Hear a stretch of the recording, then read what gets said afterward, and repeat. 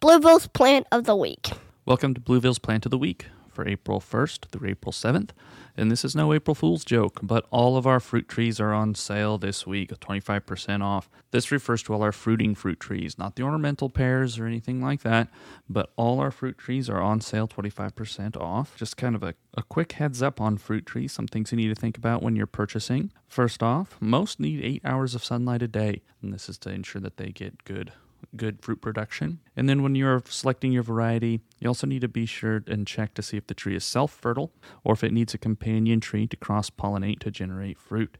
We have several different varieties in stock right now. In fact, we're overstocked, so feel free to come out and pick up as many as you want.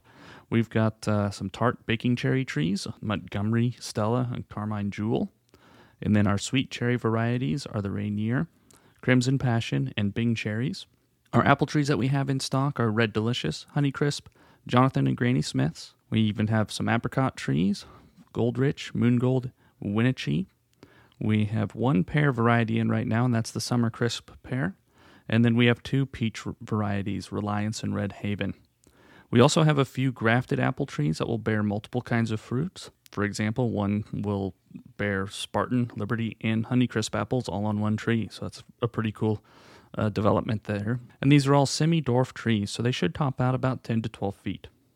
And then our shrub that's on Plant of the Week sale this week is the Forsythia. Forsythia is an old-fashioned shrub. It's good if you're going for that English cottage look. Farm properties where you have large open areas that you might just need a big shrub somewhere or a couple big shrubs.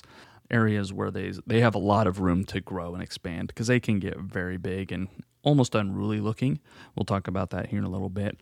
They are known for their upright arching and their brilliant yellow blooms in the spring. I think they're a really good indicator for a homeowner to use to know when to put down the crabgrass preventer in the spring. When you see those Forsythia blooming, you know, okay, soil temperatures are warming up, time to put down the crabgrass preventer. They do prefer at least 6 hours of direct sun, or they will start producing fewer flowers the following year.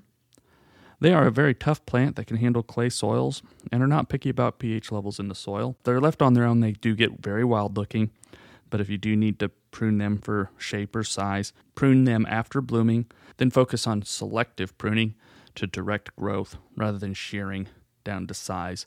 They really benefit from going into the shrub and cutting out the larger, older branches to thin and clear them out that way, and then they will recover well and have a more dense plant, a more densely well-shaped plant that way.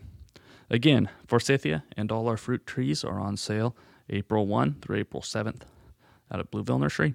Have a great day.